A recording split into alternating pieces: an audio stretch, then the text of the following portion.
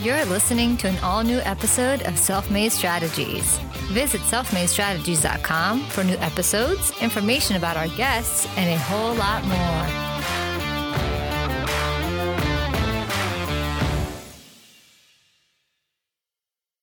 Nerses Aposhian is the co-host and co-founder of the Founder Hour, a podcast show which features some of the country's top founders and the stories of their entrepreneurial journeys. Nerses also works in commercial real estate at IDS Real Estate Group's corporate services arm, which includes tenant representation, facilities management, development management, and construction management. Nerses is joining us on the Self-Made Strategies podcast to talk about the best practices to help you develop your communities. Nerses will share stories about how they developed the podcast, how they got such big guests like Damon John and others on the show, how the podcast has helped amplify Nerses' professional life, but primarily how the podcast helped him focus on building communities. Here are the self-made strategies of Nerses Aposhian. Hey, Tony, how's it going? What's up, Nerses? How you doing, man? Good. How about yourself? I feel like I should call you Posh. You can call me whatever you want. You can call me like Roger. I'll probably answer. I'm the same way. I mean, as an attorney, as a day gig, I've been called worse than anything you can come up with, probably. So, if they fuck up Tony, then I don't know what to say. Like, I have no. It is Nerses, though, right? Yeah, I'm pronouncing it right. It's Nerses. Yeah. Go with Nerses. I'm on the podcast. I'm known by Posh just because it sounds better when we say Pat and Posh. But right. I go by Nerses more often, and these days I'm just like, you know what? Fuck you guys. You better learn my name. Like, if I'm ever going to be president of the United States, they're going to have to learn how to say Nerses. Absolutely. If they can say Barack, they can say Nerses. Yeah, right. I was just checking out your show, The Founder Hour with Pat and Posh. Yep. Awesome podcast. Very well produced. I, of course, subscribed and dropped you a 5-star review. Thanks, man. Likewise. Yeah, awesome, man. You recently had Damon John on the show, and the list goes on of the people you guys have had on the show. Amazing. Content really well produced. If you like entrepreneurial podcasts, if you're listening to this show, you probably do. So go check out Pat and Posh on the Founder Hour, but know that it's Nerses. Yep. Awesome, man. So you primarily do commercial real estate, you do tenant rep, you do a lot of that stuff. We'll talk a little bit about what you do as a professional, but largely you're here to talk about building communities. And that's how we connected. We, of course, connected on, it was Clubhouse. We connected on Clubhouse. We were in a room together recently, just kind of checking out people who were in that room talking about building communities. I reached out to Posh, aka Nerses, or Nerses, aka Posh. We'll figure it out. I'm going to stick to Nerses, though, like you said. And you were kind enough to agree to be on the show. We did an intro call, obviously, in prep, and really connected a lot. You're on the West Coast. I'm on the East Coast. This is going to be an interesting vibe for sure. But I'm really interested to talk to you about how you've built a community, why you as a professional decided to go into podcasting. Maybe we can sort of tip share there a little bit, because I have my own reasons for being an attorney who then went into podcasting as well. So awesome. All right, let's talk about the real estate career. How long have you been doing that? And how did you eventually decide that you wanted to develop the Founder Hour show with your co-host, Pat? I'm not sure which part of this was already recorded, if I'm allowed to cuss or not. So I'll try to keep it at a minminimum. Go nuts. You can go explicit if you want. I'll keep it at a minimum, but I do like to just, express myself freely. So thanks again for having me on this show. When you first reached out, I was super excited. I love to share, my story, especially when it's more so a topic like, building communities as opposed to just somebody talking about me. I don't think anybody cares about, me personally. And if they do, then, hit me up. I care about you too. But chronologically speaking, the podcast came before my job. So I'll start there. I had just graduated law school. I went to Loyola Law School in Los Angeles, California, where I was born and raised. Been here ever since, never left. And Tony, funny enough, a lot of people say I'm a lot more like an East Coaster than I am a West Coast type of guy, because I'm just like a straight shooter. Right. We had Anthony Scaramucci on the show. It was recently, like a few weeks ago. And I was like, wow, I really get this guy, like I'm a lot like him. I think he also went to law school. And so we started the podcast right after I graduated law school. I had already decided that I don't want to practice law. And it was in October 2017. Me and my best friend, Pat, were discussing, what can we do? We always wanted to start a business. We've been entrepreneurial our whole lives. And we just wanted to do something. And at the time we were listening to the podcast, How I Built This with Guy Raz, which is obviously a very, very popular podcast on NPR that a lot of people know and probably have heard of. And I still listen to it. It's obviously a great show. And so we thought to ourselves, we've talked to a lot of different entrepreneurs and founders throughout our college days and even my grad school days. And why not just, do episodes with these people and put a podcast out ourselves? If How I Built This can do it with these big names, we could do it with some of the people that we personally knew. And so long story short, we went through a list of like 40 or 50 different names for what to call this podcast. We still have that list. And we settled on the Founder Hour, which we thought was a great name. A lot of people still think it's a great name, and I agree. And our mission really was very simple. It was to interview LA-based founders, right, Los Angeles-based founders, and to create a community of these like-minded individuals, both from the founders and those that were listening, who were into entrepreneurship. So it was always based around this idea of community and getting people that were listening or were founders or entrepreneurs involved, right? Connecting them to one another, sharing their stories and building a community about entrepreneurship that was relatable, right? Not like, this unreachable Mark Cuban guy, he's a billionaire. Like, again, no discredit to him. He's a fantastic guy. I hope he's on a podcast one day. But he's less relatable than like me and you to the people that are like me and you who are listening. And so that's how the podcast was really born. We basically, got a couple of mics from Pat's friend who was, he had like a music studio in his house. They're definitely not podcast mics, definitely not, this professional Shure mic that you're using right now. And so we just started and the quality was absolute garbage. But we did it, and we just would cold email people and get them on the show. I remember our first guest was a guy named D. Murphy. He's the founder of Menlo Club. He has his own podcast now. They launched it after we interviewed him. A lot of people, by the way, launched their podcasts after we interviewed them. So that was a funny fact. And so we were at a networking event for our school, USC, as alums. And this guy, D. Murphy, was on a panel talking about, business and entrepreneurship. And so right after the panel was done, we both went up to him and I was like, hey, D, we really loved what you said. We have a podcast. It's called the Founder Hour. We'd love to have you on the show. We didn't have a podcast. We didn't have our mics yet. We had not recorded any episodes, but we needed to just get something like that going for us to be motivated to do it. And so that was how we started. And then he introduced us to a couple of people. We cold emailed some of our, people that we wanted. We emailed friends, and our first few episodes, that's how it launched. And then, it's been 3.5 years almost. Yeah.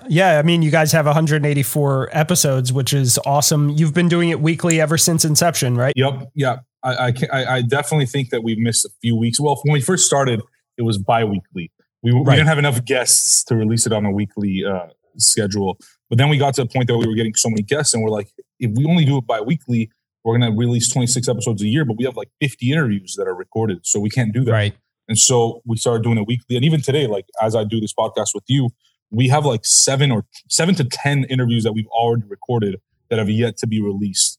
Right. And so, and it's a good problem for sure. Some weeks you're just like, I don't feel like interviewing, or, we don't have anything scheduled. So it creates a good buffer. But yeah, that's how the podcast was born. Well, yeah, that's one of the keys, honestly. I mean, we both work full time. Obviously, I lawyer full time. You are in the real estate world full time. And the thing is to be able to pull off a weekly show. Our show is weekly as well, has been weekly since inception. And it's tough. It's like running a marathon. I mean, at some point, you do get into a cadence and you sort of kind of pull it off. But for anyone listening who's interested in executing a podcast well, you really have to think ahead in terms of content so that you can avoid burnout so that you can avoid when life happens, so you can avoid, when your day job takes over and you got to go make money doing your regular pay the bills kind of stuff. And the podcast sometimes has to take a back seat to that stuff. We release on Thursdays. I know you release on Mondays. And, for me, there have been many nights where, I'm currently very fortunate that I have an editor again. I had an editor at the beginning that was part of the being able to pull it off. At some point, that editor fell off and COVID happened, a bunch of other stuff happened, whatever. And I had to learn to edit. And to keep the show alive on a weekly basis, there have been Wednesday nights where I was up until 3 a.m., 3 a.m. into Thursday to get the release out right on time. And it's that kind of commitment. It's that kind of hard work that goes into this. But to your point, having material in the can, having material in the queue ready to go saves you and sort of gives you that ability. But that's awesome. So you book D Murthy, and I see D Murthy. I'm looking at your iTunes page and see D Murthy at the very first episode, and then his podcast is actually one of the suggested ones. So that's kind of funny that you mentioned him. But yeah, that's so cool that you guys pulled that off. A lot of similarities between you and I, both attorneys, both law school.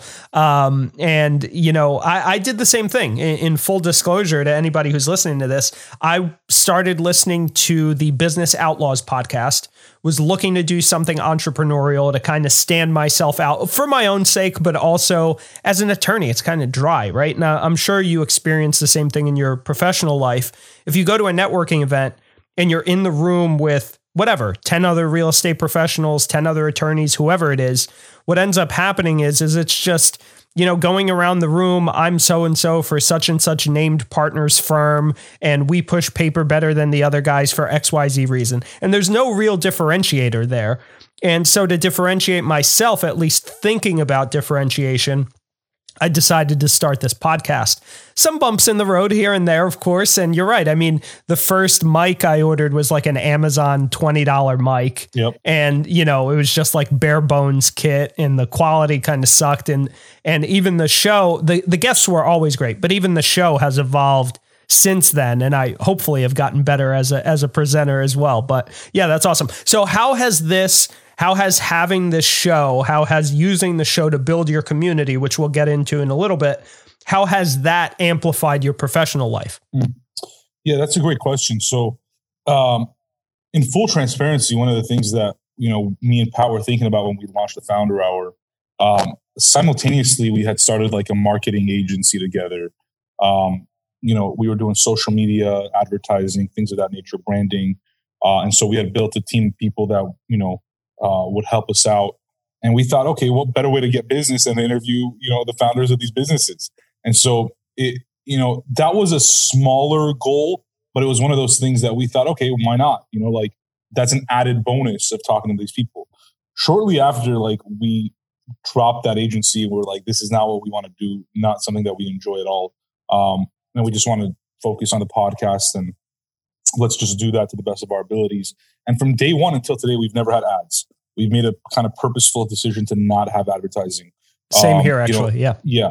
In the future, if that changes, so be it. But it would have to be a significant sum of money for us to change that. We just wanted this as an opportunity to learn from other people, but also through these stories have other people learn about business, entrepreneurship, marketing, sales, fundraising, etc. And I think we've done a good job at that. After this many episodes, I think we've impacted tens of thousands, if not hundreds of thousands of people that have listened to us at one point. And so, on that level, it's been a great win, and continuously we just focus on bettering ourselves. When it comes to business, I've had a few different jobs the last 3-4 years since graduating law school. I started off in hospitality consulting, went into residential real estate on the marketing side. And then now I work at a commercial real estate firm, which basically we're a full service firm. We do everything from, like you mentioned earlier, Tony, tenant representation to managing properties to acquiring real estate, to investing, institutional capital partners, money, and everything in between, developing, building buildings, and everything in between, really. And so in terms of how the podcast has impacted business, there's a couple of ways to look at it. Number one, when you talk to 150 plus people, who are all, for the most part, very, very successful entrepreneurs, we don't just talk about their business, right? We talk about them as people. We talk about the industries that they're in. We talk about their outlook for the future. And so I gain a lot of knowledge through that about what's coming up in their industries. If it's the food industry, if it's the fashion space, if it's technology, what are the trends that we are going to see? Because these are the people that are already building it, right? We hear about it 2-3 years down the line, but they're already building it. I think Jeff Bezos said something like that, where when he put out his retirement letter or whatever, he was stepping down recently, that, the stuff that they're working on now, we're going to see in 2-3 years. So when that stuff comes out, for them, it's no longer innovative. They're just always innovating.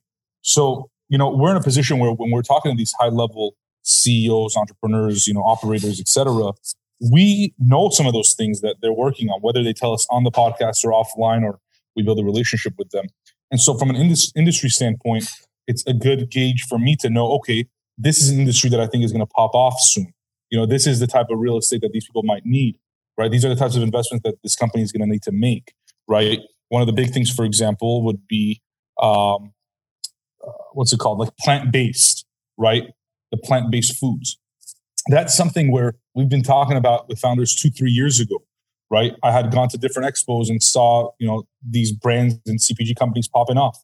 So it's only a matter of time until those become like the mainstream, which means, and it's interesting, like almost every company before the pandemic needed some form of commercial real estate, whether you're a law firm, whether you're, making underwear, whether you are selling food, you're going to need an office, an industrial building, or a retail building, right? One of those three, or, if you're a human being and you're living somewhere, you're going to need a home, a condominium, an apartment, or townhouse, right?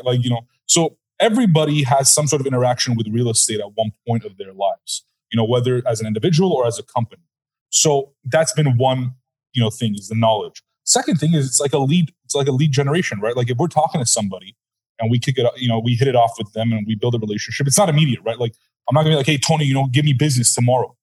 Right. I have to have a relationship with you. You have to trust me. I have to trust you. You have to know that if you refer somebody to me, I'm going to do right by them, because it's going to look bad, to you, right? And that is a part of community building, right? Community building or trust is a huge part of community building, right? You can't build a community of even 2 people unless that second person trusts you. And over time, as that trust grows, more people become attracted to you. Eventually, those people don't even know who the community leader was. Eventually, they just trust the followers of that original leader, who are now their own leaders, right? And so trust is a big deal. And so once that level of trust is established, once they understand that Nerses knows what he's doing, he works at a reputable company, he understands he's going to be on our side. He's not only a real estate guy, he understands business, he understands marketing, he understands growth, he understands scale, he understands fundraising, right? You have to be holistic, even as a lawyer, right? Like if you're just a lawyer, right? If you just push paper, like you said earlier, Tony, everybody does that. Like you could teach people to push paper. You need to be able to give them some solid advice. You need to give them some practical reasons as to why they should be making the decisions that they're making, right? And so from that end, if the people that we've interviewed have any commercial real estate needs, right, whether they're looking for, a new space to lease or a new building to buy or money to invest in, hopefully they'll come to me, right? And that comes from me telling them what I do. I was literally on a call right before this podcast, and I was talking to somebody about the fact that people need to talk about what they do, right? When you're building a community, whether it's through your business, whether it's through a nonprofit, whether you're running for office, if people don't know what you do, how will they know how to support you? How will they know how to follow you, right? If I don't know Tony is an attorney, why would I refer business to him? There's no, right. I wouldn't even know what to refer to him. I'm gonna be like, oh, I remember Tony. He went to my school. He studied political science. I don't know what he's up to now, right? And that's the case for a lot of people. Like, and I'm guilty of it too. So my advice, and hopefully to the people that are listening, tell people what you do, right? Like if it involves posting it on LinkedIn, posting it on your Instagram, literally texting people, and saying, hey, it's been a long time. I haven't been able to catch up with you. I'd love to put 20 minutes on the calendar. Let's just catch up. It's been a while since college. And let him know. You never know what that one person will be able to do in terms of a connection that he or she can make, or perhaps something that he or she needs, right? You never know. So I think the most successful people aren't because they're the luckiest, they're not the smartest, they're not the most connected. They're the people that let people know what they do, and they're very good at marketing themselves and putting themselves out there. And it's uncomfortable. At times it's annoying, right? People tell me all the time, Nerses, you're posting too much on LinkedIn, you're posting too much on Instagram. But you know what? Those people know exactly what I do. They know the Founder Hour because I post about it every damn Monday for the last 3.5 years. There's not a single follower on my Instagram that doesn't know the Founder Hour. Whether they listened or not is a different story. But they definitely know that I'm the host or co-host of the Founder Hour. Yeah, that's a great point. And I love what you talked about there. One of the things that stood out to me was the development of trust. Yep. And I look at it as, and I'll kind of ask if you agree with this. You're right, first of all, that there's this weird stigma in the professional community and the network community that, you go to a networking event and you're picking up leads or prospects or whatever. First of all, that is the worst way to look at networking events. One, it makes them very dry, right? Because you're just going there and you're hoping to walk out with some form of transactions, right? Whether it's how many business cards you collected or whatever it is you're doing to try to complete your deck. You're walking in with the wrong impression and probably walking out with the wrong impression as well. The thing is, it's a lot like dating, right? Or any form of relationship interaction. And really, it would be completely insane for you to walk up to someone who might be a potential partner and go, hey, would you like to marry me next week? Because that's what basically you're asking if you're trying to push people into a business transaction based off of one meeting, right? And I know I've read, we've all read these statistics where it's like 8 points of contact or whatever, and however long the sales cycle is in different industries. And really, it's relationship development, and it's that thing. And what it comes down to is, yes, trust, like you said, but also your values, right? Yep. Do our values sync up? People most of the time don't hire us because you're the lawyer that they met at some event or whatever. They hire you because, yes, you happen to be an attorney that matches with their values, has a similar work ethic, has a similar style, has a similar outlook on life and finance and business and interests and things that you do on the weekend and what they see on your Instagram and your LinkedIn and all of those things. And then those values are kind of what lead as a teaser into this potential relationship. And then the trust is like the cement that really like locks it in, right? So to your point, I think you hit the nail on the head that's like the recipe for building a community. Now, when you started the show and, we're talking about the podcast, but again, the core here that we're looking at is building communities. And the reason that in part we're looking at it from the perspective of the Founder Hour, your podcast, is that, well, quite frankly, we're in a post-pandemic, mid-pandemic, I don't even know what phase we're in, right, pandemic world where you have no choice but to develop relationships digitally. And you have to build these digital communities. And I think you and I mean, we're preaching to the converted here, right? We both believe in the fact that podcasting is an extremely powerful medium to build that. The genius of it is, at least this is what I think. And by the way, everything that you said about your show, we never met before we met each other a few weeks ago online and then on the phone and now. And everything that you said literally was the same reasoning that I started my show. We have similar shows, obviously. And it's the exact same thing. It's become more about the experience and the learning and the being a student and the sitting there and exposing myself to people in all different industries. This past weekend, as an example, I interviewed a filmmaker from Uganda. That episode will be released 2 episodes probably before yours. And then this morning, I interviewed somebody else as well who was a professional in the fitness and nutrition space, and someone who's done a TEDx talk and stuff like that. But exposing myself to a filmmaker in Uganda, a nutrition person, and now a real estate professional that's also a podcaster on the West Coast really does expand your mind and makes you a better conversationalist when you do get at bats in whatever professional space you're in with people from that same community, because now I'll have an additional bit of information, and vice versa. We'll share stuff on this episode that you'll be able to take when you're approaching a law firm who's a little bit hipper and younger, et cetera. So really, really interesting. All right. So when you built and Tony, before you go, I'll give you a quick example. We had recently interviewed David Rubenstein on the podcast. So David Rubenstein is the founder of the Carlyle Group. I think he's a billionaire by now. He had recently written a book about leadership. He's interviewed. You and I look like amateurs. Next to him, he's interviewed every president, every billionaire, millionaire, CEO. The guy's a legend, right? And he worked in the Jimmy Carter administration. And one of the things he talked about was when Jimmy Carter eventually lost, or I don't know if he lost or whatever happened. He no longer worked at the White House, right? So he got out. He also had gone to law school, David Rubenstein. And he said people really liked hearing stories of my time at the White House, right? Even if they were useless stories. People just liked the behind the scenes stuff. And David Rubenstein, so the Carlyle Group is like a private equity firm essentially that has, a venture capital arm, it has a real estate investing arm, they buy distressed assets, etc. David wasn't a finance guy, right? Or finance, as a lot of people might call it. But one thing he did have was the ability to connect with people, the ability to share stories, right? He's a storyteller.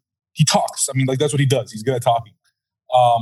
And rich people liked to hear him talking about things about the White House that they had never heard about before. So his access to people or to networks that others didn't have attracted others to him. They gained trust in him, and they gave him money, in billions of dollars or hundreds of millions of dollars, right? I'm not saying everybody that knows people is going to be able to raise hundreds of millions of dollars. But in that case, what I'm saying is people like you and I, who are doing this podcast stuff, I'm not doing it to make money through podcasting. Frankly, if you ask me, I don't think it's a good way to make money. Like people that are going out and doing that coaching bullshit and have courses, I don't like that stuff. Like swipe up for my ebook. No, I'm not going to swipe up for your ebook.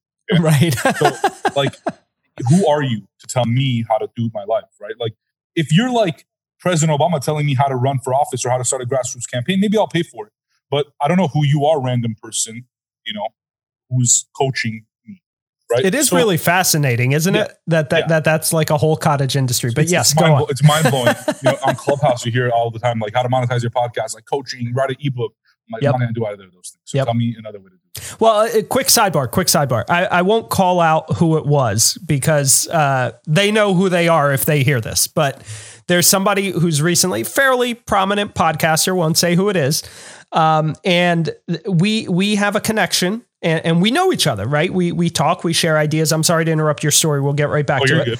But this individual, I won't even say what they identify as or anything. This individual recently started something along those lines, a coaching and how to monetize and yada, yada, yada. And I got an email the other day, which was the biggest turnoff email on the planet because it said, "Dear Tony," and then insert template email.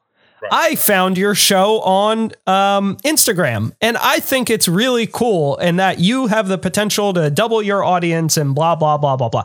This is someone I've had like long hour long conversations and brainstorming sessions with. It was the biggest turnoff. I know you're sending your template, e-blast to your entire thing, but think about that. You sent me an email that made me feel like, oh, that's what our relationship is like. Complete barn burner. Like, shut it down. I would never buy anything from this person because of that. But anyways, I just thought that it was interesting that you pointed that out because it's so like, who buys from these people? If you ever find the answer, let me know, because to me, it's like one of the most mind-blowing things. It's mind-boggling. But go back to your story. Sorry. And I would love to touch on that, even more. But for me, professionally speaking, the communities that I've built or the stories that I can tell through the podcast, right? We've interviewed a lot of cool people, especially, in the last year and a half. The pandemic has actually helped us grow a lot. And I'm not, I don't want to sound insensitive. Like I wish the pandemic didn't happen. Sure. Like, that's of course, for sure. Of course. But we were able to take advantage of, this lockdown, stay at home, not being able to, interview people in person. And we were able to shift to this virtual world like you and I are doing right now, and interview founders that we would have never sat down with in person because they weren't in Los Angeles. And so our show changed from being Los Angeles founders to founders around the world, right? Just to give some names. The founder of Netflix, Mark Randolph, the founder of Lululemon, Chip Wilson, the founder of Tatcha, Vicky Tsai, most recently, like you mentioned, Damon John, who's in New York, David Rubenstein, Scaramucci, who are on the East Coast, Dave Gilboa from Warby Parker, right? Just name drop after name drop I can make. But point being, I was never going to be able to get in front of those people if there was no pandemic, because we were never going to do this thing virtually. Our whole thing was we like that person-to-person connection, that camaraderie that we have with them face-to-face, and it's unmatched. I mean, I'm a very consistent person. You're going to get this version of me, like in person, online, like in digital format, as a what's it called? Those I can't remember the word, but they did it at Coachella where they had like this like image of who was it? Not Michael Jackson. Shit, I forgot. But anyways, like even a fake version of me is going to be the same exact version that you're going to get anywhere. But some people aren't like that, and so I like to kind of sit down with them face to face and break them down a little bit. Again, that trust factor. Once you see me face to face, you know my body language. I know your body language. I can break you down a little bit. If you're giving me like an unclear answer, I'm going to dig a little deeper, right? Plus, I went to law school, so I'm just going to continuously cross-examine you until I get what I want, right? And so that's how I am. But for this pandemic but for our pivot from going from in-person to digital, we wouldn't have had the type of growth that we had. And so people like to listen to the stories of these successful people. Like a lot of my friends that work in commercial real estate and finance had never listened to the podcast. If not never, they had rarely listened to the podcast until we had David Rubenstein, who they considered in their minds like a living legend. And I don't blame them. But that's when they were like, oh, wow, Nerses, you guys are legit. I'm like, yeah, no shit, motherfucker. Like, we've been legit for 3.5 years. Yeah, seriously. What was I doing for the other 170 episodes? Exactly. But you know what? It's fine because it's the same way for me too, right? Like, I'm going to go down a podcast. I'm like, oh, that's them. That's legit. Sure. Like, I'm going to listen to that person. Now I have more respect for that podcast and that podcaster, et cetera. But people reach out to us all the time. They want to hear stories. Oh, what did this person say behind the scenes? Or, is this person hiring, right? That's a big opportunity, and a big part of our community is that we have now this new access to these people straight to the founder, right? Talk about direct to consumer. We have direct to founder. We can hit them up and say, hey, we have a really great person who's looking to, be in this industry or, is looking to be mentored. Are you interested in mentoring them? Don't even give them a job. Are you interested in mentoring them? Can I make a connection to you? Just a quick email. Hey, hey, Johnny, can I connect you to, Amanda? Great. We'd love to chat with them. And our founders love being connected to each other. Even though they can probably find their emails, us warm introing them and saying, hey, you know what? Why don't we connect the two of you guys? Next thing you know, they're on each other's podcast. Next thing you know, they're doing some deal.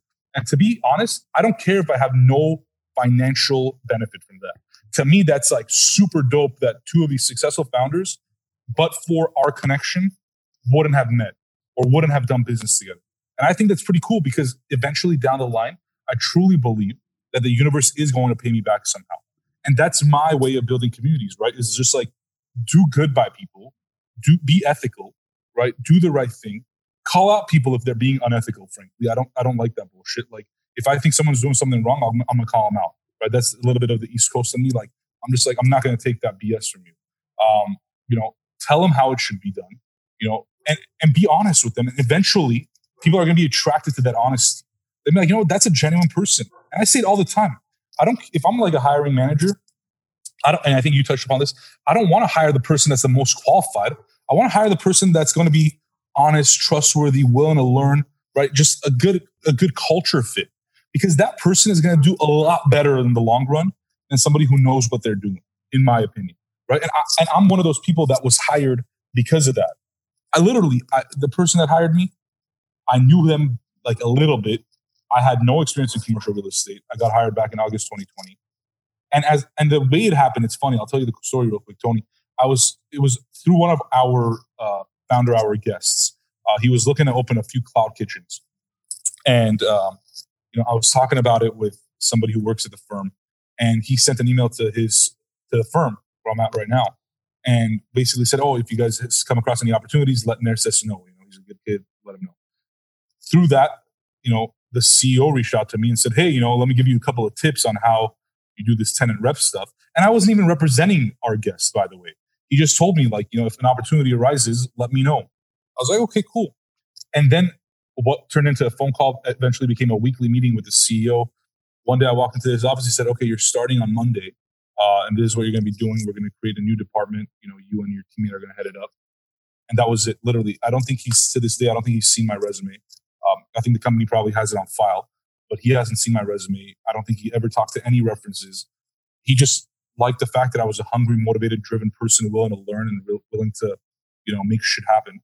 And here we are today. That's really it. And now I'm learning, right? I think people think learn and then get a job, or learn and then get in the door and then figure it out, right? I think Reed, Reed Hastings or Reed Hoffman, one of the Reeds, either the LinkedIn or the Netflix, just jump out of the cliff and then find a way to build a plane on the way down, right? And that's hard. It's hard to do, but sometimes that's what it takes to be successful. Yeah, it's great advice. And I think, look, ultimately at the end of the day, the people out there who are listening to this who think you should hire an expert, you've got it backwards. You need to hire the person who has the student's mentality. The expert's mind has very little options, and they think they know everything. They think they have every answer.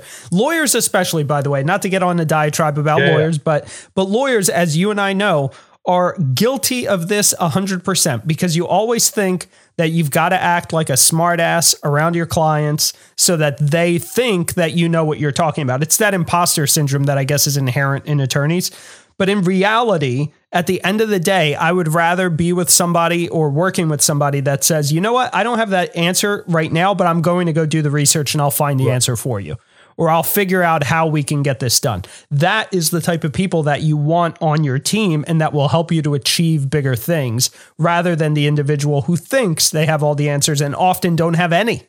So I couldn't agree with you more. I think the ideal is to have a person that's both, right? Has experience and is an expert. Of course. Yeah, of course. But I think experience, again, being a student in a student's mind is not necessarily a bad thing. And I think our society, American society primarily, looks at this concept of, oh, if I don't act like I know exactly what I'm doing and what I'm talking about, like there's no room for error. There's no room. Only now in 2021 are we finally starting to develop sort of this tell us the truth about the failures culture, right? Where it's no more of this like Instagram BS. Show me what it took to get to where you are, because that's what I want to know, right? And I'll make 2 points to that, which are great points, by the way. Number one, there's a lot of people that are experts already, right? Sure. But and they're leaders in their companies and their startups and their lives, personal lives, whatever. But I would say that I know a lot of experts who are also students, but not because they're personally students. They've surrounded themselves with students, right? They've surrounded themselves with different perspectives that allow them to then be good listeners, right? I think listening is a huge part of that, right? You don't have to be necessarily learning on your own or whatever. But if you're an expert in a certain industry and you've had 15, 20, 25 plus years of experience, and then there's a guy like me who's had less than a year of experience, I definitely know less than you. No questions asked, 100%. You have time in your advantage on your side that I don't. But I'm looking at it from an outsider's perspective. I could be wrong, but why not just consider my perspective? Listening doesn't mean agreeing. Listening doesn't mean that you're going to execute. Listening just means being able to listen to that person, hear them out, hear their logical or emotional reasons, and then act, based on all the facts that you have. The second point, what was the last point that you made? The last point was about how, let me think through my whole thing here, was about how essentially, if people who often claim they're experts don't know anything, and the people who have a student's mindset often find the answers that you're seeking for. I think that's what you're asking about, right? Right. Yeah. And honestly, if it was something else, it'll come to mind eventually. But yeah, I think we're definitely on the same page with that. And again, by the way, it plays a huge role in building communities, right? Which is the topic. Experts are usually the ones. Well, no, I can't say usually. There are a lot of experts that build communities, right? or a lot of people that want to be experts that build communities. The people that are the best at building communities are the ones that are listening to those around them. A leader is useless without any followers, right? You're just a person at that point.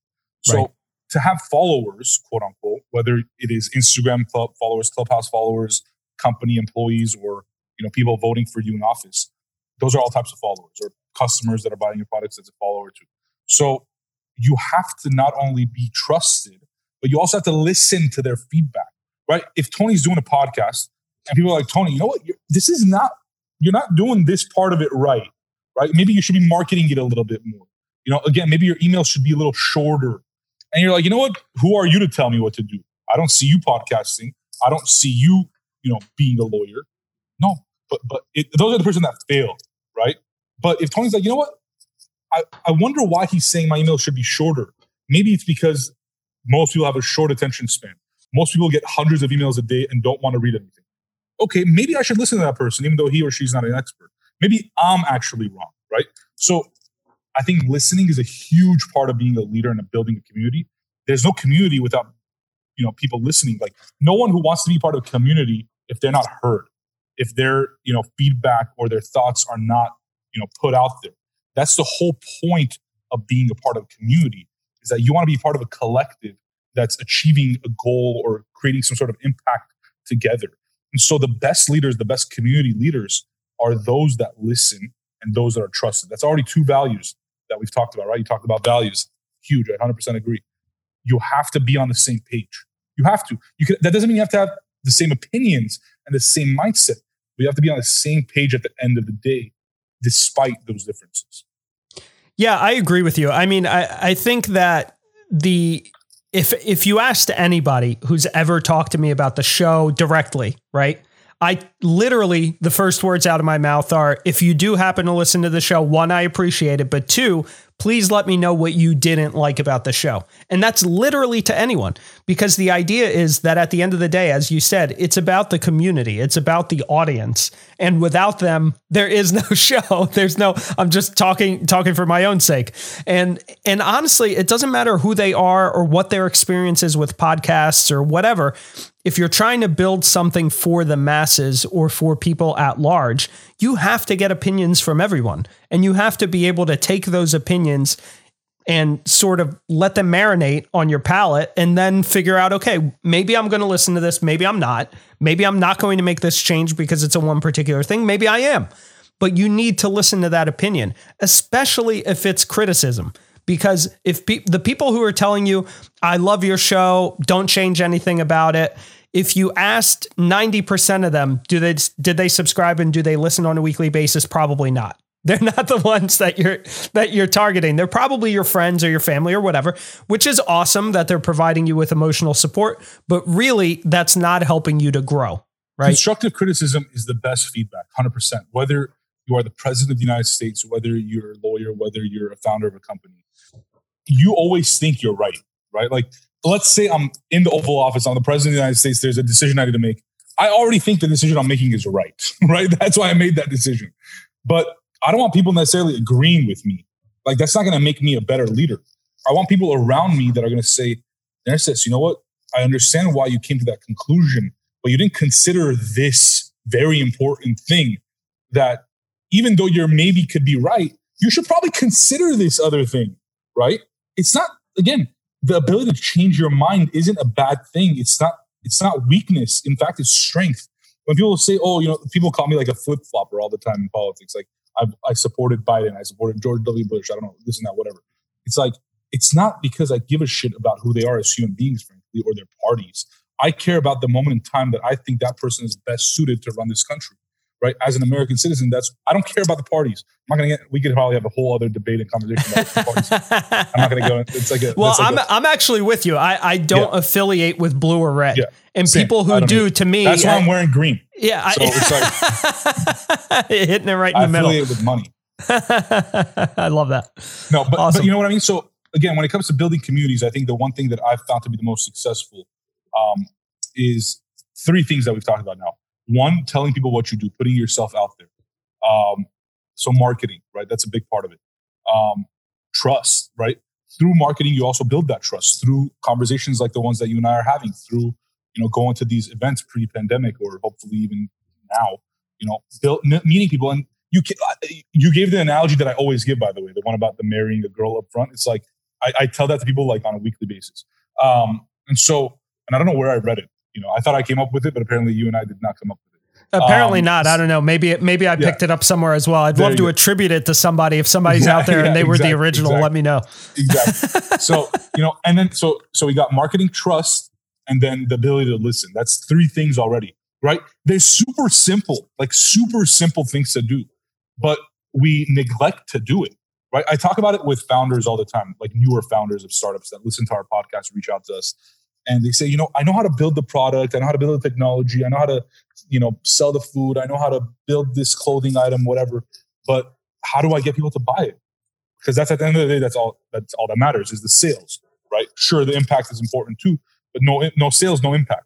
So the way to do it is sometimes you got to put yourself out there. I always tell people, like my wife is starting her own company. I always say, you have to be comfortable with the uncomfortable, right? If you don't like cold emailing people, focus a lot of your time on cold emailing people. If you don't like picking up the phone and talking to manufacturers or other vendors, spend a lot of your time doing that. Because eventually, because you're so scared and you're like, oh my God, you put a lot of effort, you become probably better at it just because you're practicing it more. And now that person that feared a cold email or feared a cold outreach or feared negotiating with a vendor ends up becoming really good at that. Yeah. Right? A lot of people say, forget your weaknesses, focus on your strengths. But why? Why can't you do both? Right? Your strengths are your strengths. That's what you're good at. I'm very good at networking, connecting with people, gaining trust, marketing, learning quickly. I'm not so good at like the minutia of like finance, for example, or, underwriting a deal in my business or editing the podcast. Like Pat is the editor of the podcast, but and we know, and that's why we have people that complement each other's skills, right? That's how you build a successful business, a successful team, community, is you have people that are in complementary roles, not competing roles, but complementary. So again, community is I love it because it's such a broad word and it applies to everything.